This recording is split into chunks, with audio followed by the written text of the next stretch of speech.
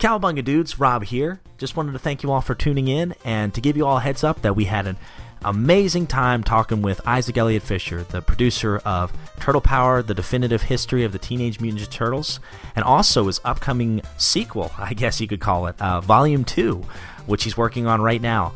So we got to talk about Turtles and just had a great time. But if you'd like to check out his other projects and keep up to date with Turtle Power 2, his website is fauxpop.com. That's FAUXPOP.com. And his Facebook page is facebook.com/turtlepower2. Isaac, thanks again, man. Big slice of pizza goes out to you. And as always, Cowabunga dudes.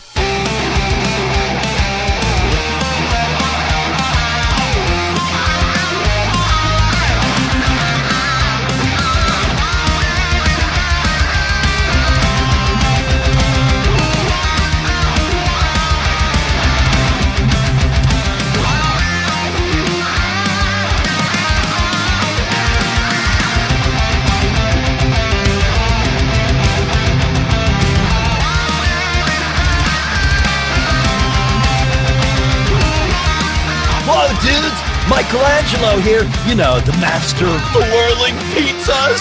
And you, my friend, are listening to Turtle Flakes, a bodacious bowl of Ninja Turtles goodness, brought to you by my radical dudes, Rob and John. Cowabunga!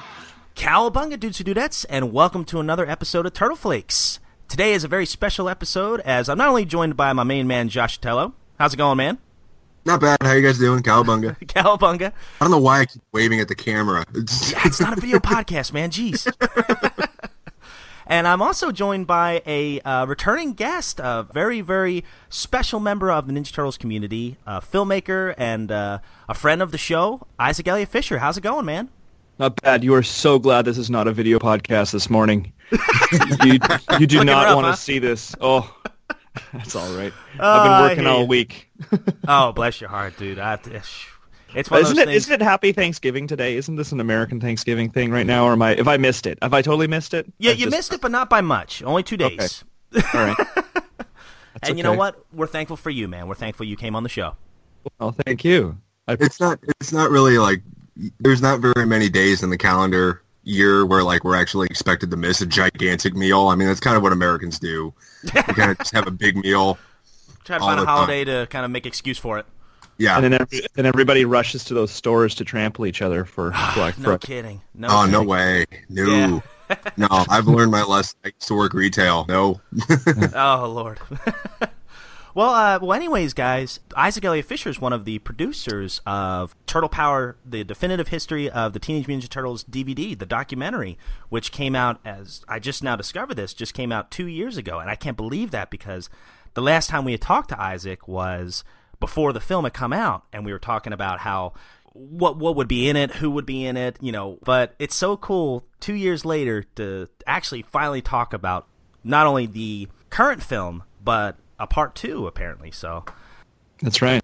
Yeah, that's fantastic. So first of all, man, I want to start off asking you a question. It's something that I think I noticed the first time I watched the documentary, and definitely watching it again yesterday, I still feel the same way. So my first question to you is this.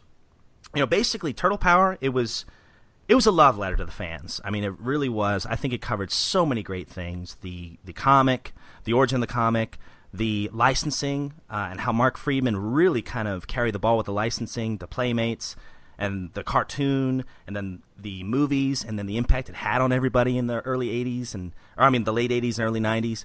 So my first question is, it seems like the film began with Kevin Eastman and Peter Laird, and then it ended with Kevin Eastman and Peter Laird. Did you intend for it to be just basically a journey between two friends? Not necessarily from the get-go, because we kind of approach all of the pop culture documentaries that we do with a very open mind in terms of what we hope to capture. I mean, we definitely come into it with goals and hopes and kind of, a plan, but we really let the content dictate to us what the story really is going to become as we discover it, which, you have to let it breathe and be what it's going to be. Otherwise you're coming in with too much of an agenda, and that can skew what you're going to find. I mean, to be absolutely honest, I think when we started Turtle Power, we thought we were going to end up really filming more of a fan film about the fans of the franchise, mostly because we didn't think we would get the access. Because we had access. I guess we knew we were going to see Peter. That was set up in advance.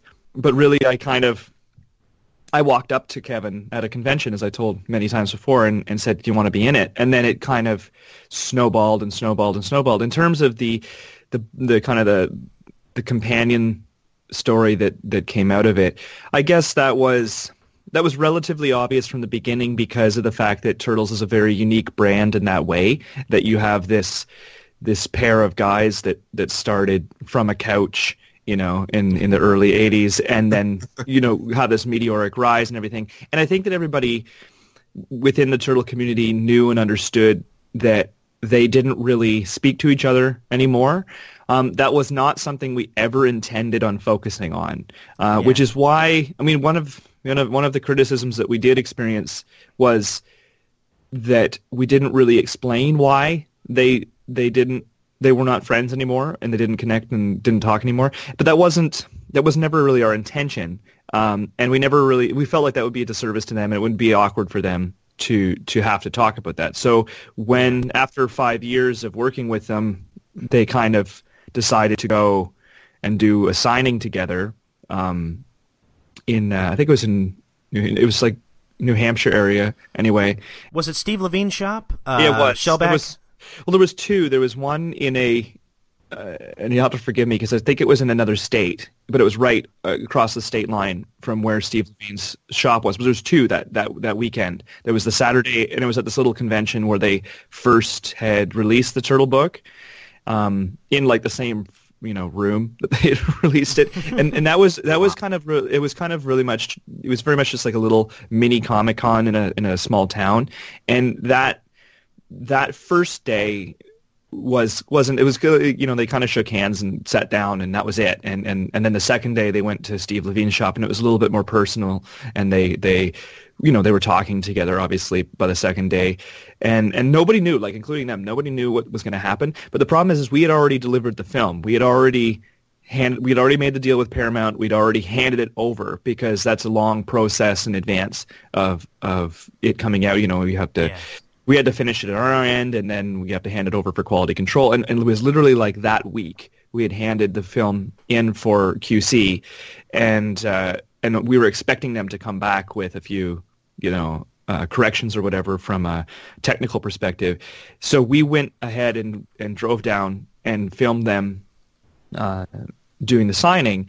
And when we were leaving, we said, okay, we're going to hit the road. And then Peter, and we knew this was the case, but Peter came up to us and said, that Dover, New Hampshire is like 20 minutes away from where we are, which is where they invented the Turtles, in that little house. The house is no longer there. We had actually driven by, and there was an empty lot. Oh, wow.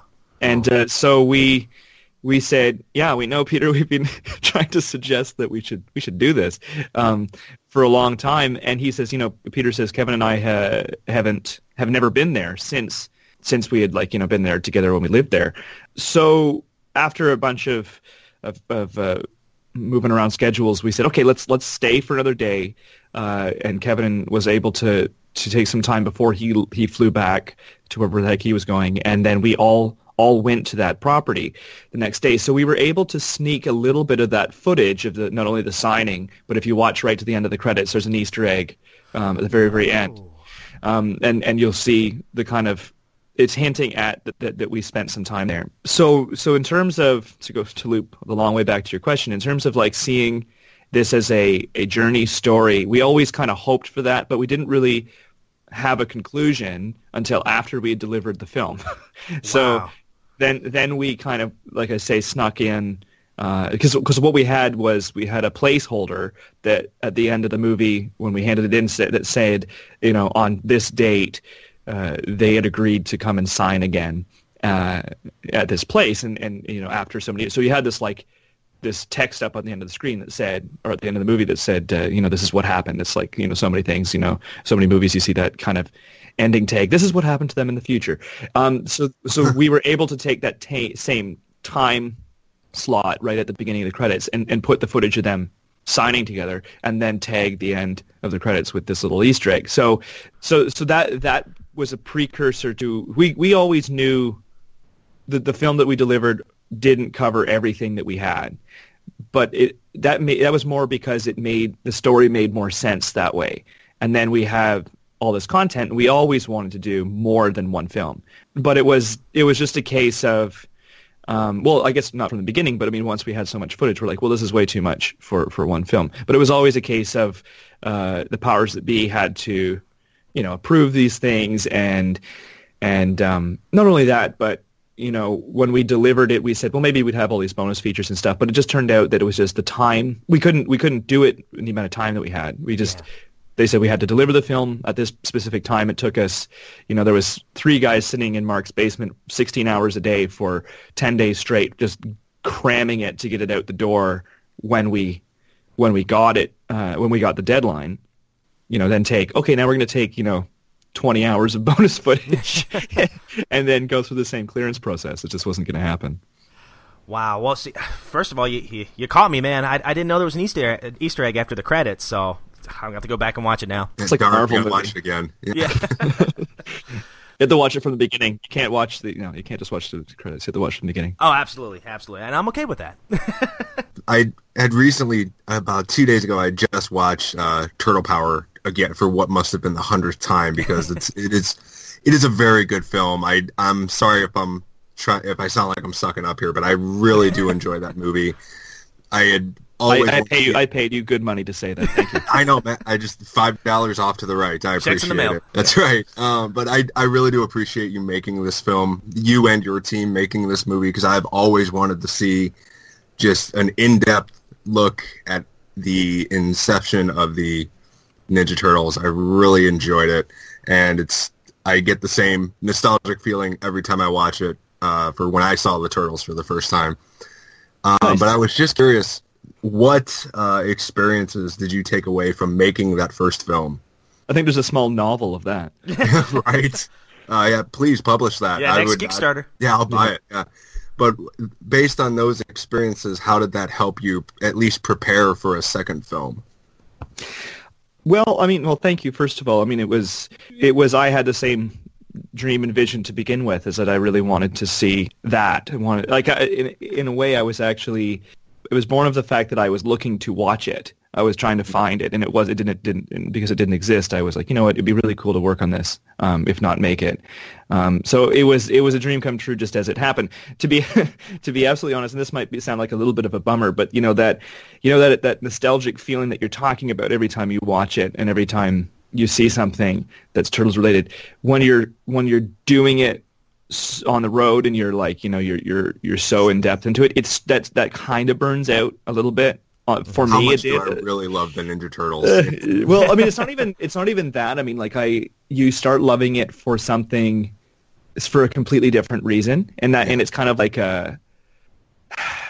don't take this the wrong way, but it's kind of almost like a maturing or a maturation of that nostalgic feeling, because now I have these nostalgic feelings for a different reason. It's not necessarily the memory of opening that toy on my birthday. Now it's the time that we spent with Kevin and Peter and everybody else, because then it becomes more personal. It becomes about these people.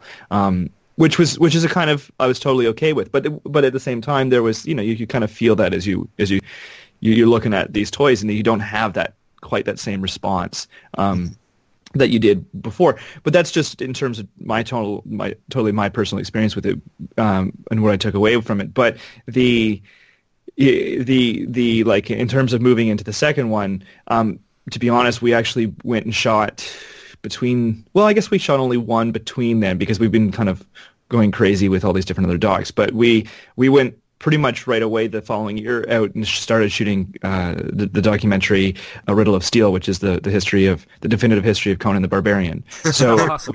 we spent the better part of that year shooting most of that. I think in 2015-ish, around there, which was great, and it was a big sprawling one, and it's a totally different story arc because of the fact that, like I said before, these other franchises that we're starting to cover don't have the Kevin and Peter. So it's just that Kevin and Peter story is just so unique to that brand, but we're still trying to bring the same style and level of intensity, and I guess you could call it sort of journalistic and method into these other ones. So it was more, when I went into the second one, the lessons that we were learning, came from the first film for sure, but then also built upon in the second one, and or the Conan one, and then we shot most of the second Turtle Doc, and then recently we're just wrapping up.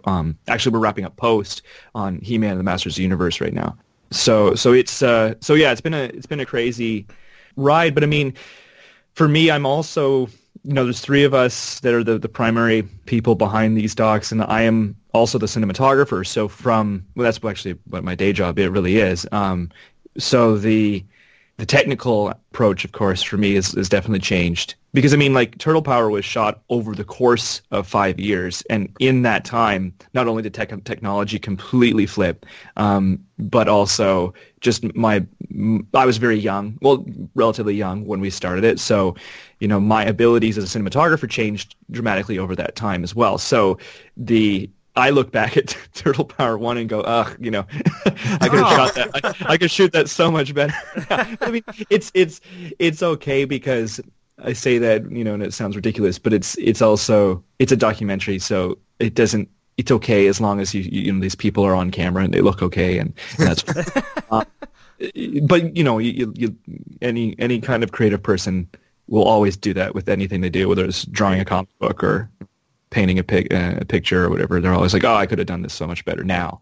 What's your best movie? The next one I'm doing, that's the best movie. Well, that's funny you bring that up, because that was actually my next question. That was one of my favorite parts of this doc, was the visual appeal, of the sets. In between, say, an interview or something like that, you'd have a character sketch and like a profile of Raphael, or you'd have a timeline, kind of going back to the current time.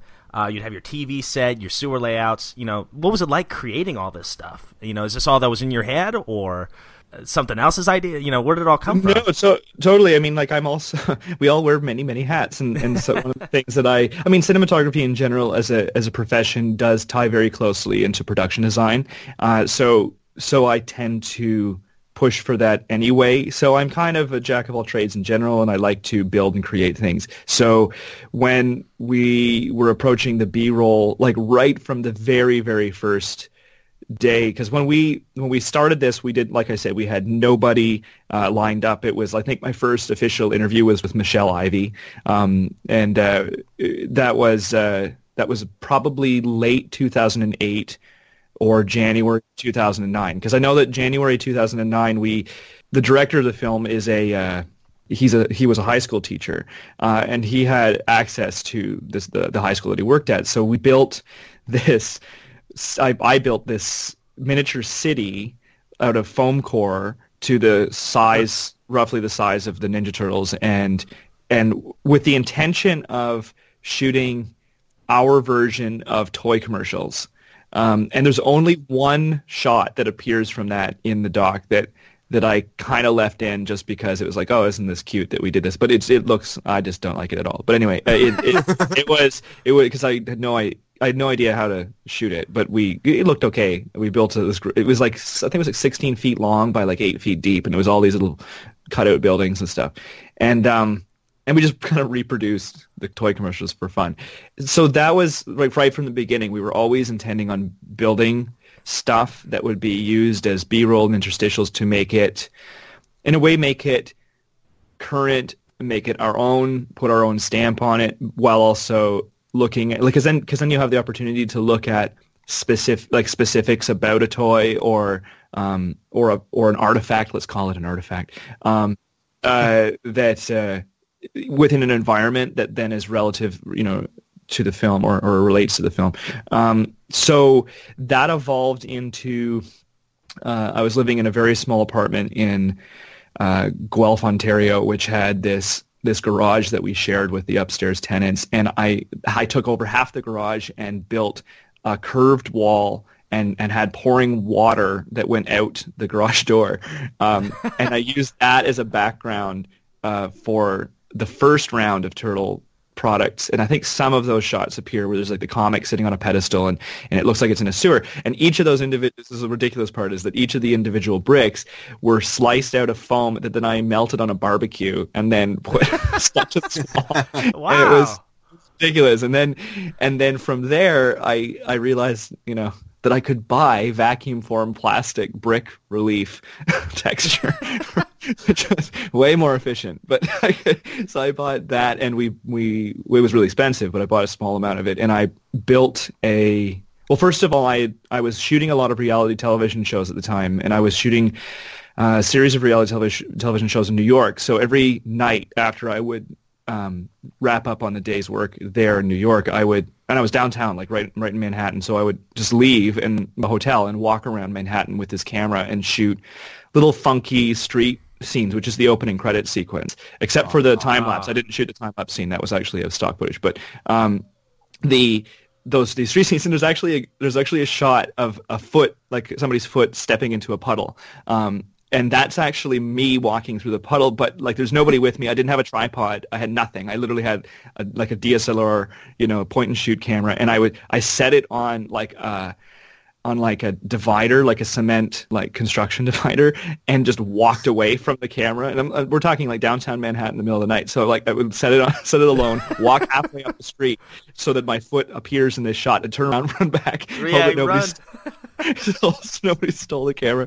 And so that led into this idea that, because I was like, okay, let's have the camera go into the sewer, and there was many argument about the whether or not it was worth doing the sewer shot, which is the opening credits end of that credit shot. And a lot of people, I laugh to this day, because there was, we've had some interesting critiques. People, not everybody likes your film, and that's fine. That's to be expected. But when people write these elaborate, critical negative reviews on your film, and they say, and the opening credits have this crappy CG opening with this crappy CG, canister falling down the sewer. And I'm like, but I don't know whether I should take that as a compliment, because none of it was CG. Like it was entirely practical. The sewer is like a 16-foot high tube that was 3 feet in diameter that I had to suspend myself in ropes going up and down, hand texturing. and then the tube, like the sewer, sort of the sewer canister, was handmade.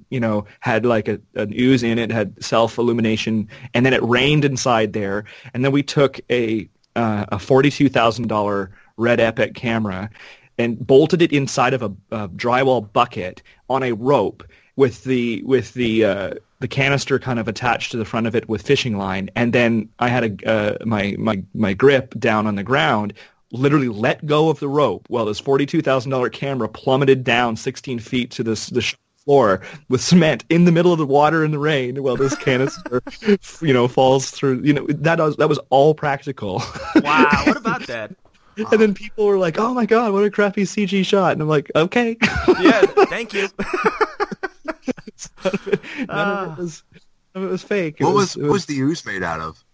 That was that stuff that you can make online where you mix like Elmer's craft glue with borax soap, and you mix it with food coloring, and the only reason that it was even that is that stuff holds bubbles really well. So if you shake it up and get all the bubbles in it, then it looks really like it looks like ooze, right?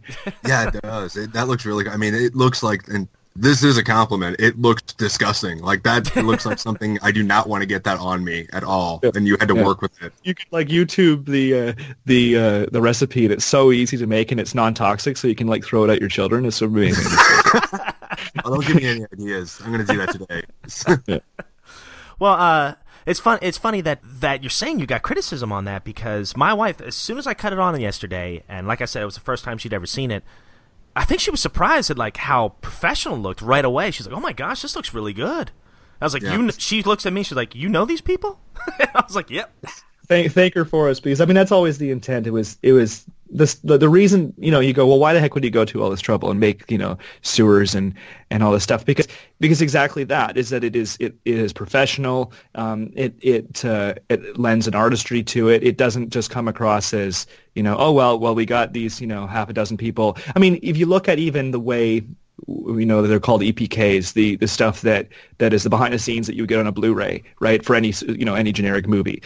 Those EPK teams are paid an inordinate amount of money to shoot what they call behind the scenes of a movie. And 9 times out of 10, you get 4 interviews with just the cast, and they all say, we loved being in this movie, because they're paid to say it. And they shoot for 1 day on set, and you can tell they only got like, that one time that somebody was jumping in a car and driving away or something, and so there's this bare minimum attitude to behind the scenes of things. And I always kind of looked at this as like the behind the scenes of a brand. And I was like, no, if we were going to do this, you're going to go out and you're going to try to get Brian Henson, and you're going to try to get absolutely everybody. And to be absolutely fair to those people that are frustrated with elements of the film, no, we didn't get everybody. We tried. And also we got obviously more than we used, but you also at the end of the day have to make a cohesive story, so not everybody's going to make it in. And even though you interview everybody that you can, some of them don't have anything to say, or they don't remember, I mean, this is, we're usually talking about brands that happened 20 or 30 years ago. And it's amazing that they do remember, as much as they do. Well, I mean, I'm impressed. I don't get that criticism at all, because, and I'm not just saying this, you didn't pay me. I swear, listeners, you didn't pay me. But I was so impressed that you got as many people as you did. I mean, just off the top of my head, you got the entire core of the original cartoon voice cast, including late James Avery. You had, let's see, Mark Friedman from the licensing, Surge Licensing, which that was a whole side of the story I didn't know a lot about, was the whole process that went into the licensing to kind of get Playmates aboard and everything. And that was fascinating to me, because I didn't know anything about that stuff. I knew about the origin story with Kevin Eastman and Peter Laird to a point, but the whole marketing of it, I didn't know anything about. You got John Handy, who was one of the guys that designed a lot of the figures, along with a lot of the comic book writers. That what I thought was so interesting is a lot of the writers and artists helped design the toys. And I thought that was so fascinating, because I didn't know that. Like Ryan Brown, and then there was a couple others. David Wise was, of course, he worked with the cartoon, but he also inspired a lot of these toys. But there was a lot of content from him. I'm trying to look at my notes here. Well, I mean, like it's definitely that, like, that these things are born of many, many, many, many parents, right? Like, absolutely.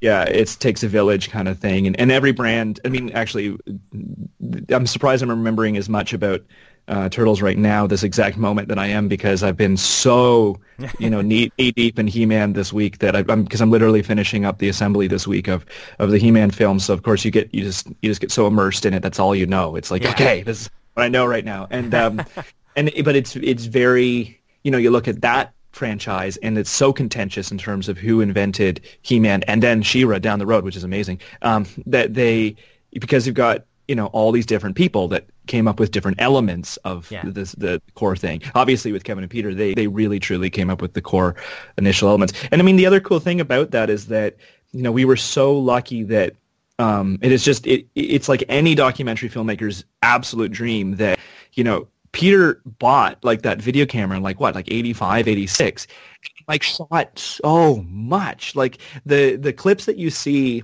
of them sitting at that toy room table, he with John Handy and Carl Ronian, like there's a few little clips that appear in there where they say something relevant to the film. That footage comes from, I think it's like 4 hours of that camera just like sitting there. Well, they just and a good chunk of that time they're just left alone in that room. So they literally like set the camera on the table. So there's like literally an hour of them sitting there drawing in silence. And there's nothing happens. Occasionally, Kevin starts like getting bored and making stupid, faces at the camera or whatever. And like it's amazing that it was just purely fly on the wall. Which in that footage is where you first see all of those preliminary designs for the toy line. I mean, when you think about it, those preliminary designs would have inspired the original cartoon, in the sense that if Playmates said there's going to be a giant man face in the wall of the sewer that only talks to Spock, then that would have shown up in the cartoon. So everything we knew was in terms of what we got for this entire history came from those initial toy meetings, right? Those decisions. So when I saw this footage of, there was this Jabba the Hutt character and there was these other wacky, football players with spikes on their faces and neo-Nazi characters and all this ridiculous stuff that shot snot out of guns that looked like noses and all this stuff. And I said, okay, well, this is the only place that I've ever seen this because it's obviously only this footage, which is why I used to say so often on the forums and stuff. I said, there's stuff in here that nobody is ever could have possibly seen or known, no matter how big of a fan you are. And then when we found John Handy and Carl Aronian, we interviewed him out at this amazing little resort he has right on the Pacific Ocean's like cliffs called Tree Bones, and we did this amazing interview, and he remembered some of that, but he didn't really. And then he found this box in his garage and shipped it to me without telling me. I came home one day, and there was this box in front of my door, and it had all of those original drawings, including ones I obviously didn't see in the video, that were just like, holy crap, this is... And Playmates threw them out. Like, he kept them because they threw them out. So those are like I scanned them and shipped them back, and those were like the... truly the first round. Now, this is where, lessons learned. When it comes to saying, okay, yeah, we get as many people as we can, we ended up really focusing on that. So you end up having these two guys, which are, now as I understand it, in the toy industry, those guys are really the marketing guys, right? So those drawings would have been created by people that worked in either their preliminary department or their early design department, right? So once those things were approved, or once they decided, yes, we're going ahead with this brand, they would have handed it to designers to then do turnarounds and finish the actual designs of what became the toys that we purchased. That designer, and of course those designers, those artists are incredibly important to this history, but we were never told who they were, right? So because we never saw those designs once it went into the production. And when we were doing He-Man, we found the guy who is most responsible for inventing He-Man as we knew it as a toy line. His name is Mark Taylor, and Mark Taylor left Mattel Toys to go and design the Ninja Turtles line. So wow. so he was mad, like rightfully so, that he was not in our definitive history film. And I go, yeah, you're right. You should have been in it, but we just didn't know because you're also covering cartoons and live action and everything. There's only so much you can get, and of course it's as you notice with the doc, we really focused on the firsts of everything. So to be fair to the doc, John Handy and Carl Aronian were the firsts. They were the first people to really have their hands on this and to take it and make it something. To be absolutely fair to Mark Taylor, of course, he then went in there and went, okay, now I'm going to make this a reality. And of course also we looked at it as, well, Steve Varner sculpted the first one not based on drawings. So he literally, in terms of the four Turtles designs, like the four main toys, those were never really drawn. Like, it was Steve Varner looked at the comics and then sculpted the way he would like it, as he says, and then there's the toy that we had.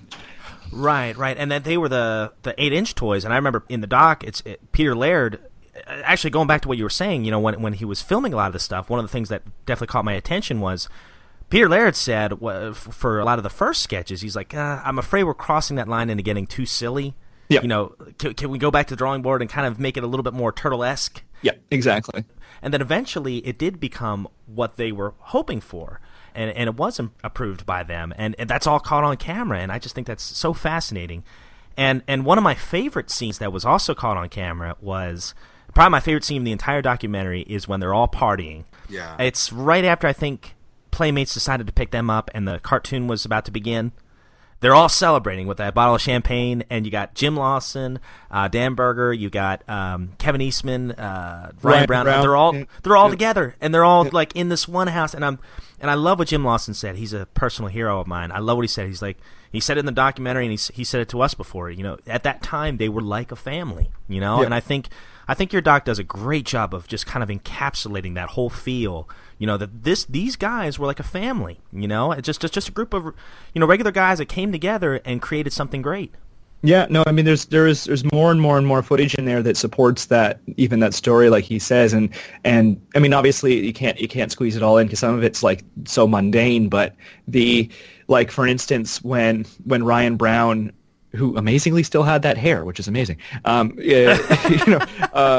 he was moving down there, like the whole idea that they convinced him to move down there, and this is like this young guy, like it's definitely that era, that time when you can move across the country and just bunk with somebody and make a go of it, right? And he he moves down and he was going to room with Steve Levine, I think, and they filmed that whole day, and Kevin and Peter and Jim and Steve are there, and Ryan Brown's parents drive him down in a Winnebago, and they're like they're moving like furniture up the stairs together, and they're wearing crazy Mickey Mouse shirts, and they're all yelling at the camera because it's a video camera in the 1980s, and then they all go and have a picnic, and they're all throwing footballs to each other. So some of that stuff, the picnic and stuff, sort of pops in there, but it's like you're absolutely right. Like you're so jealous when you watch it to go like, that would be so cool to be part of that. Like you can totally see how all of that energy bled into the content they were creating, because it was just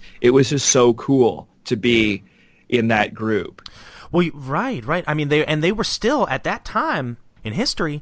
They were still on the cusp. They had no idea. They were happy. Yay! They picked up. They're gonna do this cartoon.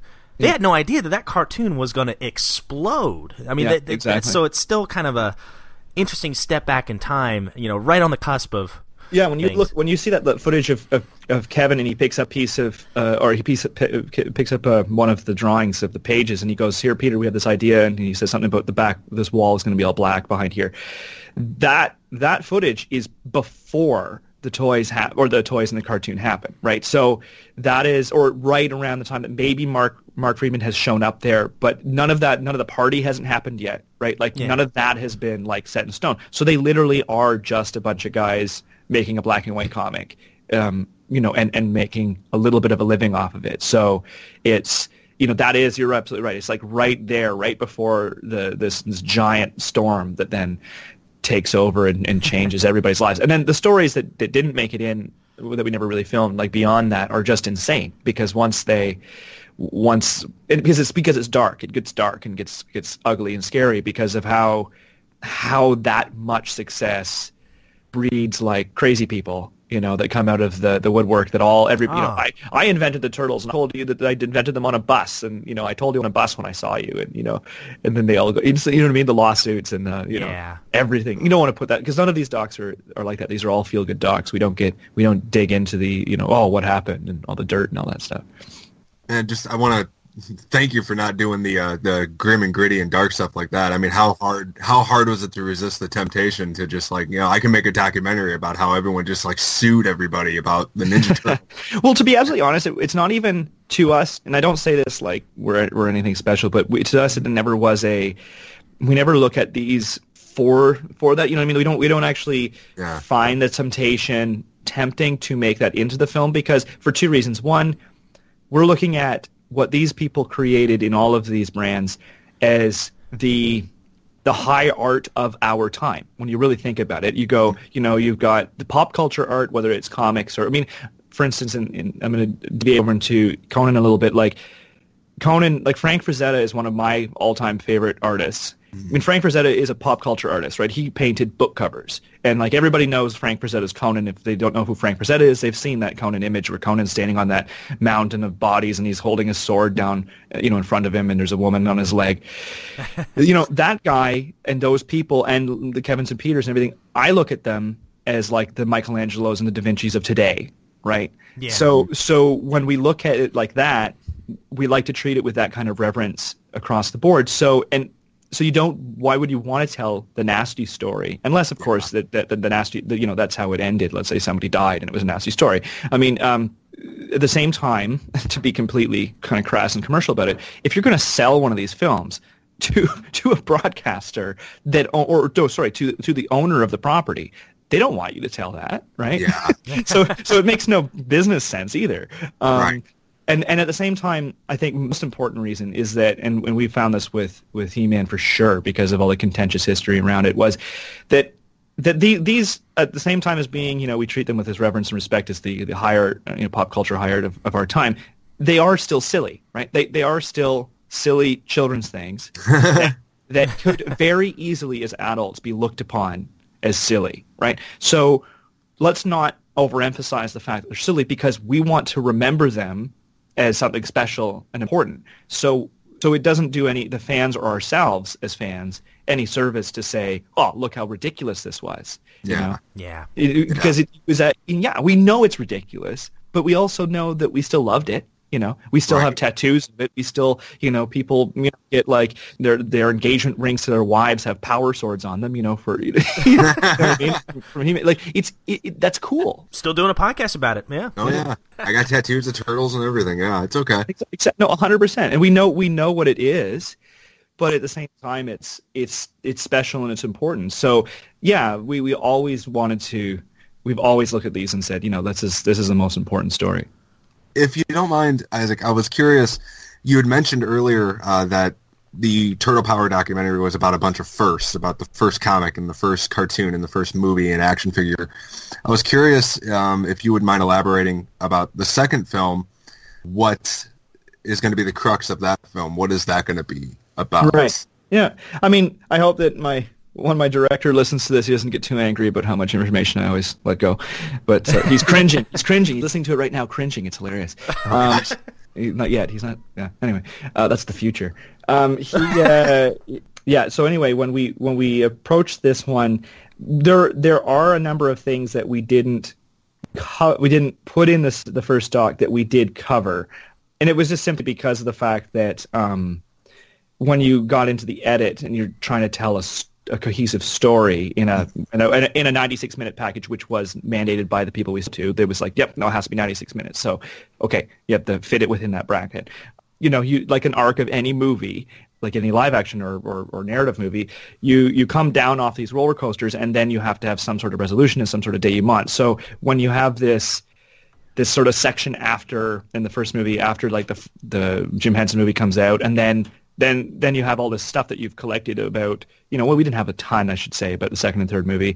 And then you have, the downtime, and then the reboot, and then the fourth volume of the comic, and the 2003 cartoon. So it was kind of like, yeah, Turtles is huge, and it's awesome, and everybody loves it. And the story would go, and then this happened, and then this happened, and then this happened, and then this happened, and then this happened, and then this happened, and then it was over. So you get like this weird, people, how much you like the Turtles or not, you would watch the film and go, oh God, I'm bored, by the end of it. So we knew we had some of this content, which was important, but didn't fit into that one. So when we were like, okay, this is a perfect way to ramp into the second one. Of course, now we have all this content of Kevin and Peter talking for the first time in 20 years, and everything on that property, which we filmed. And then, you go into some of the stuff that we didn't cover in the first one. But most importantly, the second one really, I hope I'm not giving too much away, really celebrates what Nickelodeon did. So in a way, the second movie really does talk about how to successfully reboot a franchise. And I would say we haven't finished shooting it yet. We shot most of it.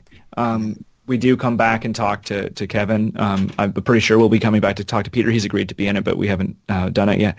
But, there's some pretty awesome stuff. I mean, really the way that Ciro and the team made that happen is pretty amazing. And Ciro really gave us his time, and we really captured a lot with him and as many people at Nickelodeon. And then I spent, this is a little moment of Canadian pride here, I spent 3 days at the animation studio, which is in Vancouver, Colombia, and that's where the show is animated. Now, as you guys, as most people, pop culture fans know, most cartoons, if not all, after 1983, when He-Man was the last one to be animated completely in the United States, they all went overseas, right? All of the animation of Ghostbusters and Thundercats and Turtles and G.I. Joe and all the physical animation was all done overseas, mostly in Asia. Some of it was in Ireland, ironically.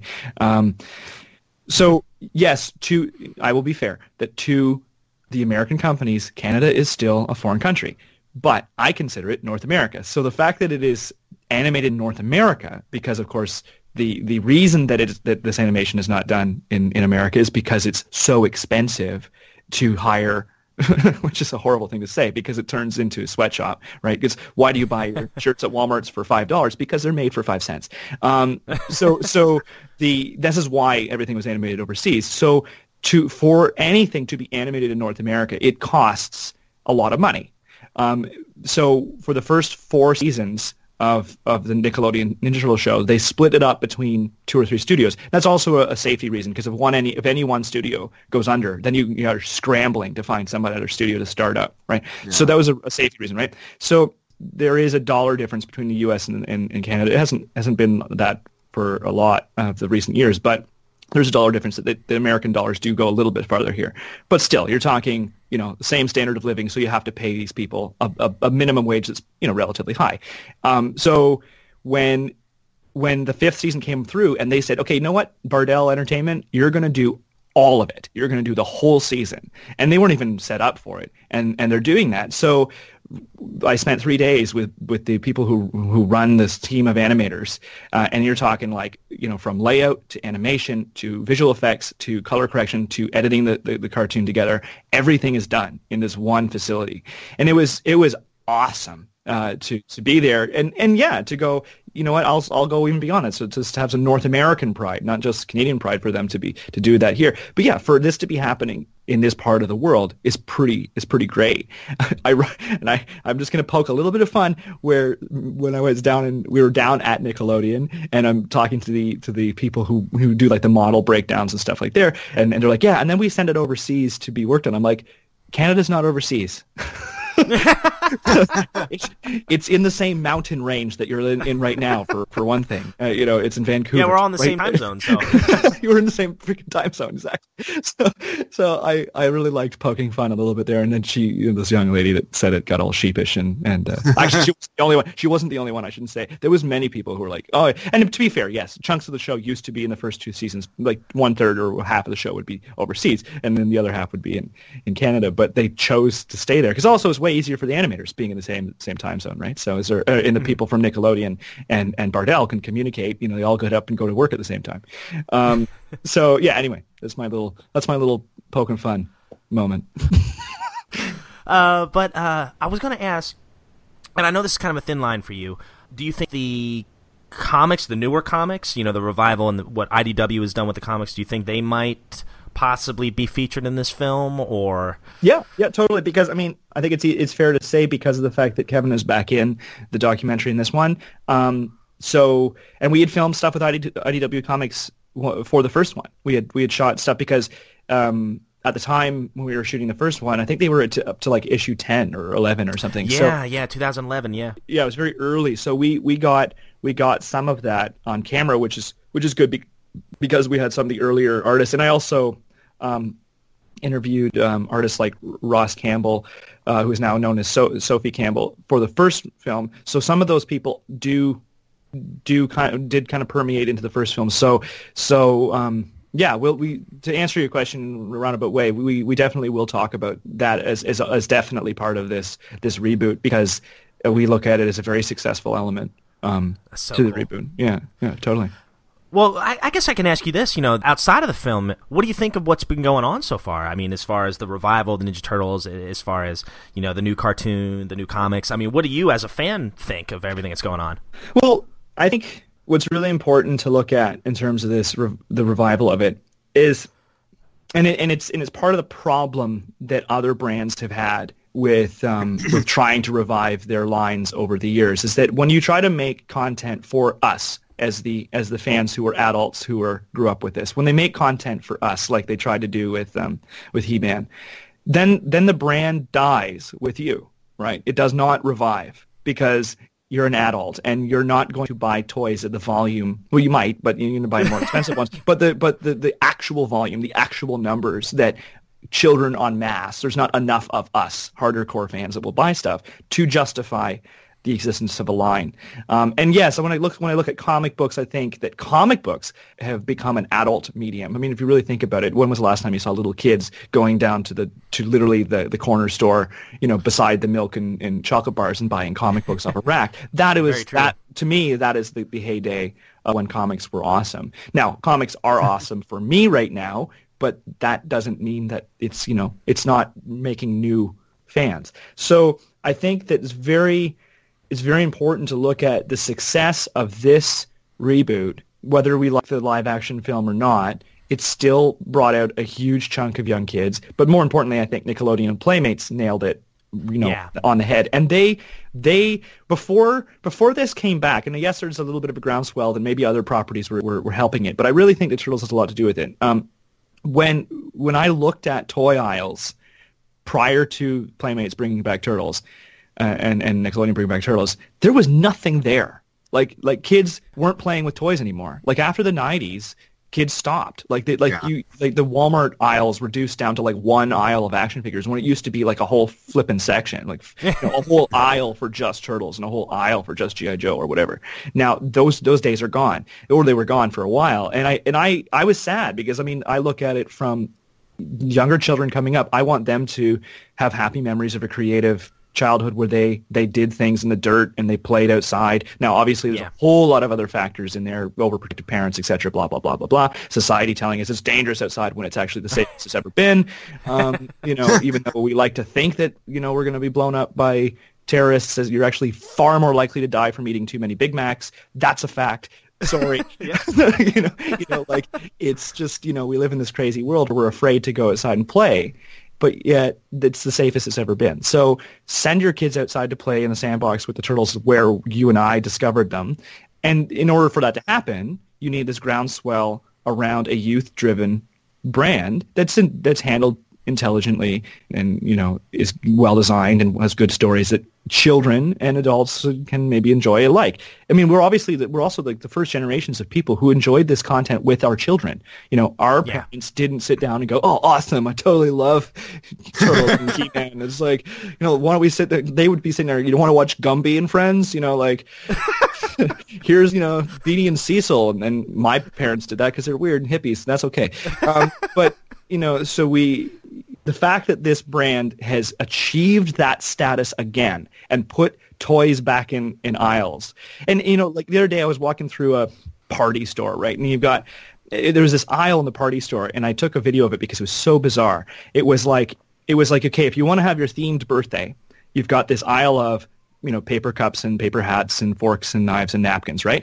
And they have them branded for every single boy and girl hot item right now, right? So down the boy side, they had these little but there's like these little signs that stick out that are like little signposts to say, here's a circle with a picture of Batman. Here's a circle with a picture of Superman. Here's a circle with a picture of Mickey Mouse. So you go down this line and there's like I say, Batman, Superman, Mickey Mouse, Transformers, Turtles, right? Turtles is up there with the biggest brands of history, have never gone away, right?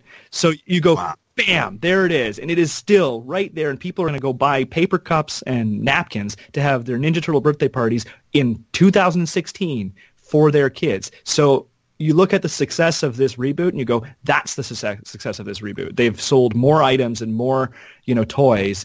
I think there was some, anecdotal statistic that suggested that they were selling a Ninja Turtle toy every second in like 2014, 2015. Like, wow. It was like boom, boom, boom, boom, boom, boom, boom. Like they were just unloading. Like this in the same way that Turtles in the late 1980s, early 1990s, their peak year, like Carl Aronian says in the documentary, they shipped 100 million units. You're talking like the biggest toy brand in history is like exploded on a second time. And how is that possible? We do live in an age of reboots. It's like, why wasn't there, any original ideas? But Turtles never really went away, even though it kind of died out for a little while and everything. But, it died out because everything died out. Like everything went away. And then, then all of a sudden it comes back and it's this humongous thing. So yeah, and I'd say it's a focus on purpose in the second doc because you go, we'd like to remember these cool things. But you know what that's really important is, this happened again, and it happened on a scale that we might look at it slightly differently because of the way that we experienced it on the schoolyard when we were kids was different than how the kids are experiencing it now because of the environment they live in. But it's still something that those children are going to remember as this huge thing when they were a kid. Oh, yeah. It blows my mind. And Josh and I, we've talked about this quite a bit. I never thought, And of course, sometimes we look at the past through rose-colored glasses and stuff, but I never thought the turtle craze would be as big as it was in the late 80s and early 90s. I never thought we'd see that again. I thought that was not a fad, but I thought that was just kind of an era that probably would never be recreated again. Yeah. Exactly. And I swear, I think it's happened. I think it's happened with what Nickelodeon has done and IDW has done, what Playmates has done. It is just mind-blowing to see, store shelves, kind of like what you mentioned. There's a whole aisle again in Toys R Us and in Target where it's just nothing but turtles on that one whole aisle. It makes me so proud, in a lot of ways, that it has not gone away and that it's a household name. Like, as a matter of fact, all the people I work with, they know me as a Ninja Turtle guy, but, all the people I work with, they're not necessarily hardcore fans, but everybody knows the Turtles. If you mention the Teenage Mutant Ninja Turtles, everybody knows them. Yep. And most people could probably even name all four. Exactly, yeah. And I mean, I would even argue that the Ninja Turtles are more popular now. I know we talked about this, but they're more popular now than I think they were in their heyday in the early 90s. I mean, just given the advancements in technology and how kids, like my kids, for example, I have, my wife and I have 5 kids, and they can go on Holy YouTube. cow. Yeah. Congratulations. That wasn't the plan to have like a little X-Men team, but, it's kind of what happened. You are an anomaly in this day and age. I know. Well, like my kids can go on YouTube and they can watch not like I don't have the DVDs and Blu-rays, but they can go watch the cartoon that I watched when I was a kid, and they can go talk to their friends about it, and then before you know it, this old episode that aired in 1989 or 1990 is up on Facebook with all these kids watching it, and they're like, well, that looks familiar. And then they see their Nickelodeon episode, and it just keeps going. It has a snowball effect. And, I mean, you are right. I could argue that the Ninja Turtles have never actually gone anywhere because, like, there was always some type of Ninja Turtle product. Right. But I mean, like, to be fair, they didn't necessarily hit the nail on the head, and it could have been timing and in place and everything. But I think, over the years, but I think that what we are going to share, or we hope to share in this film, is you really look at why it worked this time and why it worked with this person, and in particular, like I don't want to give too much away, but in particular, Ciro Nieli is he is one special dude. Like, he is an incredibly talented man, and I don't think people will appreciate, or will hopefully be able to appreciate in this doc, how much of his hand is in that show. And when you look at like the thought and the effort and just sheer effort that went into it, you go, yeah, there's going to be a whole new level of respect when this film comes out to really to see what he has done. And it's like it's pretty cool. And you go, that's also why this has really worked. Yeah. Because this guy has put, you take the right magic combination of people and then letting those people free and letting them go and do what they know how to do best, and let them grow and be magical little flowers. That sounds super but anyway, it's like, I was going down a lame path there. So, but yeah, no, you get the point. Like, if you let them go and be creative in that environment, then you get what we got, and it's super, successful. And it's really, I think it's too bad that after five seasons, I think it could keep going. Oh yeah, it still has legs. I mean, the 100th episode was fantastic. Well, going back to the first film, Isaac, seeing things as a fan, what stands out to you in the film? Like, what's your personal favorite part of the first the Turtle Power documentary? It's tough. I mean, like, to me, it's like I said earlier, it's tough to, like, as a fan, to kind of step away from it and go, what is my favorite part, because of the fact that so many of my experiences and what I love about it are the experiences. You know what I mean? Like, it's the little things of being in the room or talking to people, or the stuff you did off camera or whatever. But like, I mean, some of the magical things, like, the voice cast reunion and the the time we spent at Henson and stuff. But I think overall, what I took away from that was personally, and also as a fan, the friendship of Kevin and Peter, and the fact that it still exists, and that it had rocky times like anybody else's friendship, and that they're able to talk to each other now, and like, to be part of that was like an extreme honor, not necessarily as a fan. Like, I don't want to sit there and go, just look at them as these turtle idols and these guys that can go, oh my God, you did the turtles, and now look at you, you're hugging and stuff, and that's cool. No, it's really like as a human being, I'm standing there going, that's nice, that's cool, right? And that I think is what I will always take away from it is as an experience, is they let us into their lives, and we spent a lot of time with them over the years, and it was cool just as people to know them. They're cool. They're cool individuals, and they're very talented, and that's cool. It's cool to be around anybody who's that talented. It's just awesome. Was it hard to like separate for yourself to separate the turtle fan in you from the logical person, just to like accept that this is a real person who just happened to do this, be involved in this thing? I know what you're saying. I mean, like it is sort of like that any kind of starstruckness that people would feel around, name the person. I always said there was like because I think also because of the nature of the business that I work in, not that I can say that I've worked with a lot of big stars or whatever, but you have to kind of separate a professionalism from your thing. But at the same time, when I started this, I was definitely the fan. Now, I was very fortunate to have my co-producers who are older dudes and who didn't come to this as fans, but came to this as journalists and documentary filmmakers and scholars, or whatever you want to call us.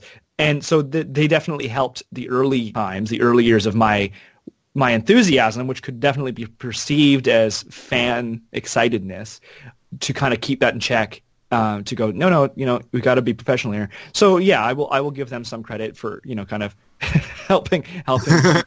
But you know what? I say that, and I don't mean that they're sitting there like giving me lectures or giving me prep talks before we go on. But it's like at the same time, just the fact that they are in the room, they balance out that energy, right? So that was an important element, because I was doing a lot of the research and the interview acquisition. So I was finding Renee Jacobs or whoever, or Barry Gordon, and you get them on the phone, and I'm like, we're going to set this thing up, and I'm like, they sound like Donatello. They sound like April. I'm on the phone with them. Like that's so cool. So you totally get that super excited up and down. But I mean, I'll say that I remember Randall, the director, getting super excited being at Jim Henson Studios, not only because we're at Jim Henson Studios, but because that's Charlie Chaplin's original studio. You're talking like the origins of Hollywood. Like that barn over there was like one of the earliest buildings in that area. That's where the Creature Shop is, and there's his footprints in the cement, and this is Charlie Chaplin's old office. And so even he was like, "Oh my God,"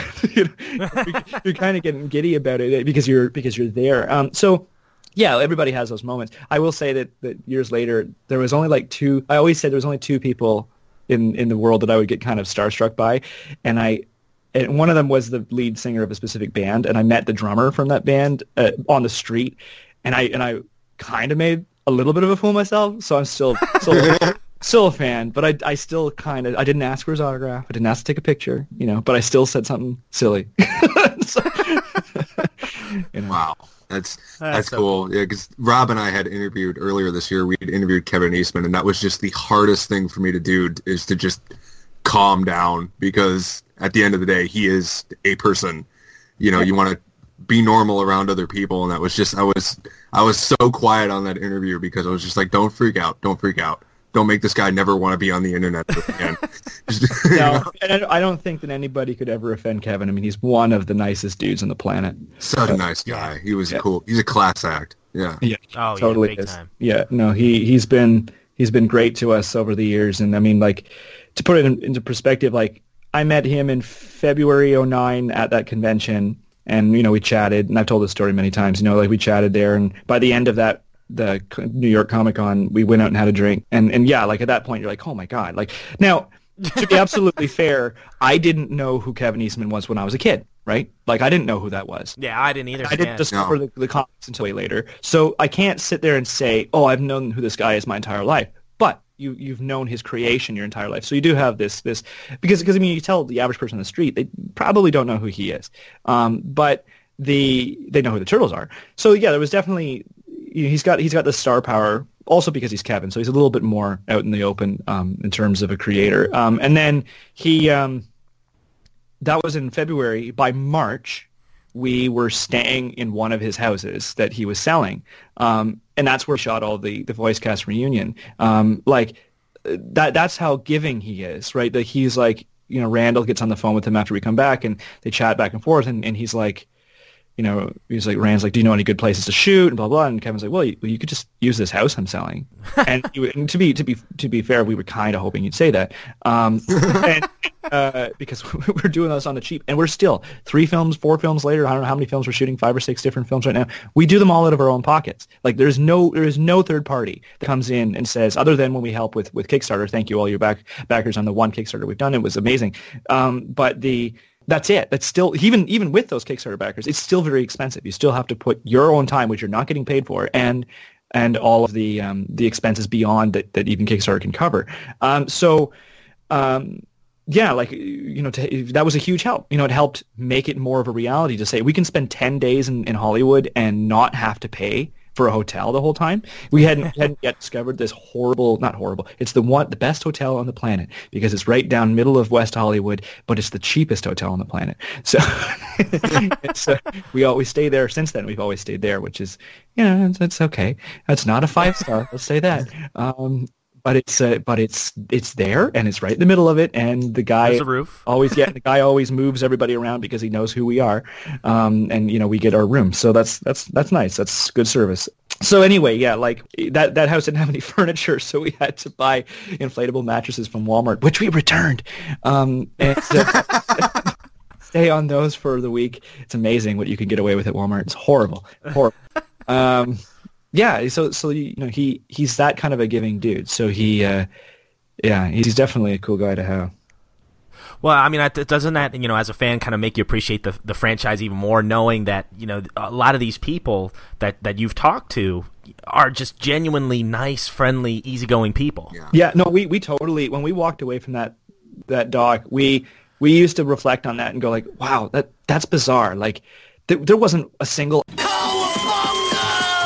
that whole experience. Like it was amazing. Like even right down to like the suits, so to speak. You know, they like there are some horror stories around guys like Fred Wolf, right? Like he is not known for being a nice guy, right? Like we were warned. Like we hadn't gone to see him for years. We showed up and he had a nameplate on our parking spot.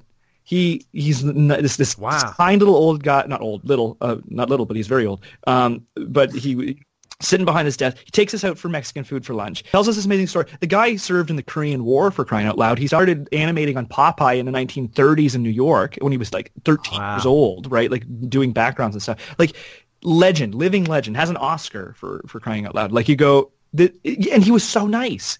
But yet, you know, I'm sure that back in the day they all had, you know, lawsuits and everything and lawyers. But anyway, he said in his interview, I think he said at one point, I think it's in the film where he says something about at this point in life, it's all good. You know, it's all kind of water. Yeah. And he's like, yeah, there was some crappy times or whatever, but it's all good. We all really benefited from this thing. And everybody, when those times were tough, when you really look at it, they were all only fighting for the integrity of what they thought was the best product, right? And the best iteration of that product, which is totally part of the creative process in anybody. Like we had lots of fights making those documentaries or all these documentaries because you're all creative people working towards the best end goal, and then it is that friction or that confrontation that then creates the best product. So yeah, the frictions that did happen in the past, you know, resulted in what we got. You know, so yeah, right. You can't really like, you know, complain. You know. So I mean, when you look back at Turtle Power, I mean. Do you look back with a pretty big degree of pride and through the rest of the producers as well? Because, I mean, I love the film. As a fan, I love everything you've done. I love the fact that I just feel like a fly on the wall, you know, with this friendship, that all these different behind-the-scenes parts. I love that you talked about the 1990 film pretty extensively in the film. I love that movie, and this is everything I could have hoped for. And to even learn there was a part 2, that was like a bonus. I was like, what? Really? Awesome. But for you, a couple years now since it's been out, do you look back and say that's what we wanted to do? Yeah, I think that the pride that I feel in the film is really is a lot related to, sure, that we were able to tell a really great story. We were able to get it into one of the biggest, the farthest reaching distributors on the planet. You know, that was a very exciting thing. I'm very proud to say that when I turn to somebody and say, yeah, and we sold it to Paramount. Like, how many little backwoods, tiny small town filmmakers from Ontario in Canada get to come down and play with big boys and sell movies to Paramount. Like, that doesn't happen. So it was like, yeah, I'm Miley Cyrus. I succeeded, right? I'm not actually Miley Cyrus. That's a horrible analogy. But anyway, you came in like a wrecking ball, my friend. I did, and yeah, no, I think we're all very proud of that accomplishment. To be honest, it's kind of a double-edged sword, because I'm very proud of that accomplishment, but I'm also like, we've got 4 other movies in the can, and I want to get them out, and it's a long, drawn-out process when you're doing any of them. We're excited that I think He-Man's probably going to be the next one to be out. And I'm sure, much to the chagrin of all the Turtle fans, they wish I was editing on Turtles right now, which I will be. It's actually faster now because technology's come so far. It's faster for me to go through, and also they look totally different. And as a cinematographer, I'm very excited to get the next ones. I'm like, yeah, Turtle Power is awesome. It's a great story, but it doesn't look as cool as these next 2 are going to look. So it's like, I'm really pushing for that. So yeah, it is something we're all very proud of. And we're very excited and proud to continue to do it, and to continue to do more, and to go back and revisit those people and do more Turtle stories. It was actually pretty fun this year. It was a couple months ago now, but Randall and I spent that better part of that month on the road and did dove back into Turtle Land, and that was exciting. It was cool to do that again and revisit that history. So yeah, it's something we're very proud of and something we're very excited to continue to be part of. Awesome. Well, we did have a couple questions from our listeners, and Thaddeus Manning wanted to know, and I think you've actually mentioned this. He says, will any of the 2003 series, the Fox for Kids series, be covered in part 2? Yeah, that was one of the biggest things that people were like, hey, you didn't talk about this. And then to many of the more adult fans, that was their favorite iteration because it so closely told the stories of the comic book. And we were able to really spend a little bit of time with the people who were creating that show in New York right when that show was finishing. So we were lucky enough to come along right at the time that the people were still in the offices. They were still working on backgrounds. They were still, they were actually in production on Turtles Forever. So it was awesome. The end of that. They were actually not even allowed to tell us that they were doing the comic books, Turtles, of course, in that film. So we have a good chunk of that content. We have interviews with most of the primary voice cast from that. We've got Lloyd Goldfine is Lloyd Goldfine appears briefly at the end of the first one.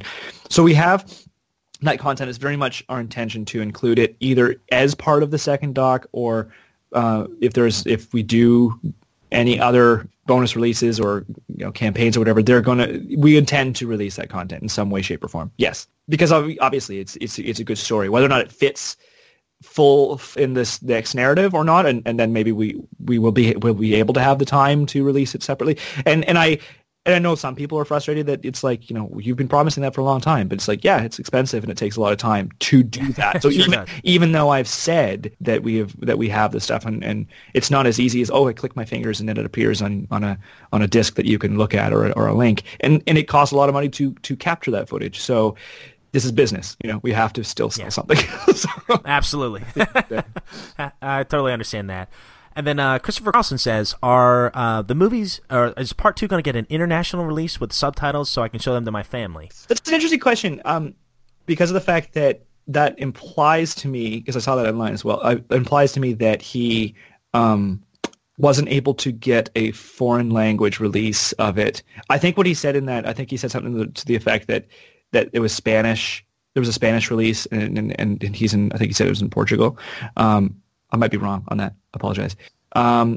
It's interesting to us because of the fact that, of course, we sold the first one to Paramount, and you do what is called versioning. So you have to create subtitled systems that include descriptions of cultural vernacular, so that if somebody says a catchphrase in English that does not translate to other languages. You have to like cowabunga, or like there was a famous case of Coca-Cola. One of their ads used to say, something about life. It was like, get a something on life or something. And they put all these billboards up in Asia, and they actually translated it incorrectly. So it was like, bring you back from the dead. Coca-Cola will bring you back from the dead. It was hilarious. But anyway, so that's what I mean by that cultural vernacular. So they, so the fact is that they took it, and then I've kind of been frustrated by the fact that they never did physical media releases other than North America. They never did DVDs elsewhere. But as far as I know, because I have, all the documents, they've sold it in all these markets around the world. So I'm actually surprised that whatever versions he has access to don't have they had to pay for all of that subtitling and or I don't think they did any voiceover. But I mean, it's in Asia, it's in South America, it's in Europe, it's in Russia, it's absolutely everywhere around the world. So I kind of answer it with a question to say, is there a version that you can get your hands on that is translated correctly? Because I would think that it was translated correctly, but I don't. But I might be wrong, and in which case I'm sorry, because I wish I had anything to do with that, but I don't. So and to further answer it, if as we sell it, the second one to whoever buys it, whoever the distributor partner is, it is their responsibility to version the film to the markets that they are selling it to. So if it, for instance, goes on Netflix internationally, if that was a distributor, then each of those regions would have to have their proper subtitles on it. Right. Well, I think the most important question here comes from a guy you might know named Rob McCallum. Oh, I'm not answering any of Rob McCallum's. I know, he's the worst. He's a hoser, I'll tell you. All of those are all in jokes. They're all in jokes too. Yeah, I know. Well, I'm just going to go ahead and ask you this one, because I'm really intrigued about this. He says, ask him if there's a difference between the power in the Power of Grayskull and the power in Turtle Power. Oh, no. I don't even know how to answer that. Oh, Rob. I think the power in Turtle Power has something to do with driving the turtle van fast. I think it has something to do with that. I think the power of Grayskull was best put by Michael Straczynski, one of the famous cartoon writers. I think he says in Power of Grayskull something about the power of Grayskull. He spells it different. He goes, Grayskull is actually spelled this, which is actually the power of merchandising. So it's by the power of merchandising that the power of Grayskull. Yeah, merchandising. Very good. Merchandising. So, yeah, those are the differences. Driving fast in a van and merchandising. That's awesome. No, have you seen the new film that came out back in July? Which, the second one? Yeah, the Out of the Shadows. Have you seen that, and what are your thoughts on it? I don't know if I can answer that. I've seen both of them. To be absolutely honest, I enjoy both of them. I always never had a problem with the design per se. Personally, I'm not a big fan of them being as large as they are, but I've never really had a problem with the design. I think that they did a really good job of executing a fun and entertaining movie. But I would say, like so many, pretty much all, with a rare exception, most Hollywood movies right now are suffering from this really weird written by committee problem that they just are just so lowest common denominator. I mean, when was the last time you saw a big live action rated R movie that was a big movie? Like they used to make toys for the Predator movies, which is amazing because it's a rated R. I know. Yeah. But I think that there's something, not to say that movie has to be rated R, but there's something lost in that. Again, it comes right back to the thing that I was saying about how to properly reboot a series. And when you look at why the first of the Turtle live action movies was successful, the very, very first one, and if you look at why the Nickelodeon stuff is successful, you look at creators, individual creators or small groups of them having the freedom to do what they want. And what they think is their vision, and it appeals to them. And you just hope that whatever appeals to that person translates really well to everybody else. And the fact is that I don't think that opportunity was granted in those live action, those latest live action versions. Mm-hmm. Well, man, I got some rapid fire questions for you, if you don't mind, man. Favorite comic issue? Ooh, that's a good one. I haven't read them for a long time. I would say the oh my god, everybody's gonna hate me because I don't remember the title of it. It's that I think it's around. It's when Kevin Eastman was working on his own, and he did that little version of the one where they go back to Northampton and they're trying to find some golden cow. Oh, I actually know what you're talking about. I don't know what it's called either, but yeah, that's. And the cover has them all like wearing like kind of like trench coats and holding Tommy guns and stuff. I love that one. Oh, the Unmentionables. There you go. That's it. Love that one. Yeah. Thank you. Okay, favorite movie? The first Steve Barron one, 100%. Oh, me too. Favorite cartoon episode? I would say I couldn't pinpoint it down, but it's definitely within the first 5. Like the first 5 arc is to me like Turtles as a cartoon. Yeah. Oh yeah. Yeah. Favorite turtle? Ooh. I've never been able to answer that question correctly because it changes always. That's me. Changes. Yep. Yeah. All right, and then favorite toy growing up? Well, I have this really vivid memory of like the Metalhead toy. Like I really liked that one. But I think they were my favorite toys growing up were the ones I didn't have. I think that my favorite ones that I had were like, I think my Donatello one was very well loved because it was the first one I ever bought. But I like really, really, really wanted the Retro Mutagen Catapult. Oh yeah, which is so ridiculous. Or the plunge gun, like because I think my friends had it across the street, and of course the sewer lair. I always wanted the sewer lair, but my was me. Dad definitely made me one that was more accurate to a real sewer than the sewer lair. It was hilarious. That's awesome. All right, man. Well, last question, and then we will let you off the hook, my friend. Knowing what you know now, knowing that you're just about done filming part 2, and then of course the first one's been out for a couple years now. What do the Ninja Turtles mean to you? Reflectively now. Well, I think a lot like what I said before. Like they're a pretty special brand. And it means so many different things to me for so many different reasons. Obviously, there's all of the people that came up with them. There is the execution with the toys and the cartoons that we all love and enjoy for nostalgic reasons. But I think that at the core of all iterations that were successful is you've got a creative spark that is born of so many different things that those creative people were being influenced by, right? And I think that Turtles is literally this mutation of everything that we love around us distilled down into something really fun and tangible. So to me, that is what Turtles means, is it's like this perfect blend of the time of whenever it is successful. When it was successful in the 80s, that is different than it's successful in 2012. So I see it as this distillation of these pop culture elements that the creative people behind it brought to it, and it works. It's something magical. Oh, that's wonderfully said, my friend. Well, thank you. Isaac, man, thank you so much for coming on again, dude. We've had such a blast. Time flew by, man, I apologize. We snagged you for about a half hour more than we were supposed to. No worries. That was all Josh's idea. Yeah, pretty much, yeah. It's my fault. I just don't stop talking. Oh, no, not at all, man. It's great stuff. And, man, just can't thank you enough, and we hope to talk to you again maybe when the film's out. Dude, anytime. Drop me a line.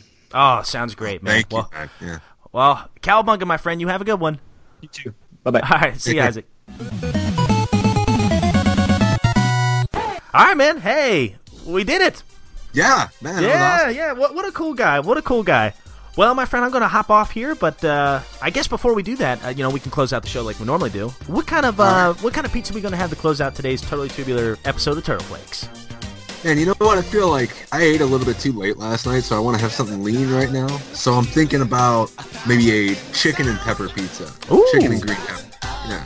Hell, that sounds pretty healthy. You got your protein with the chicken. Go easy on the cheese. That's true, yeah. All right, dudes and dudettes. Well, here's to hoping you enjoy your chicken and green pepper pizza. Cowabunga, dudes. Cowabunga, everyone. And Turtle Power. Turtle Power.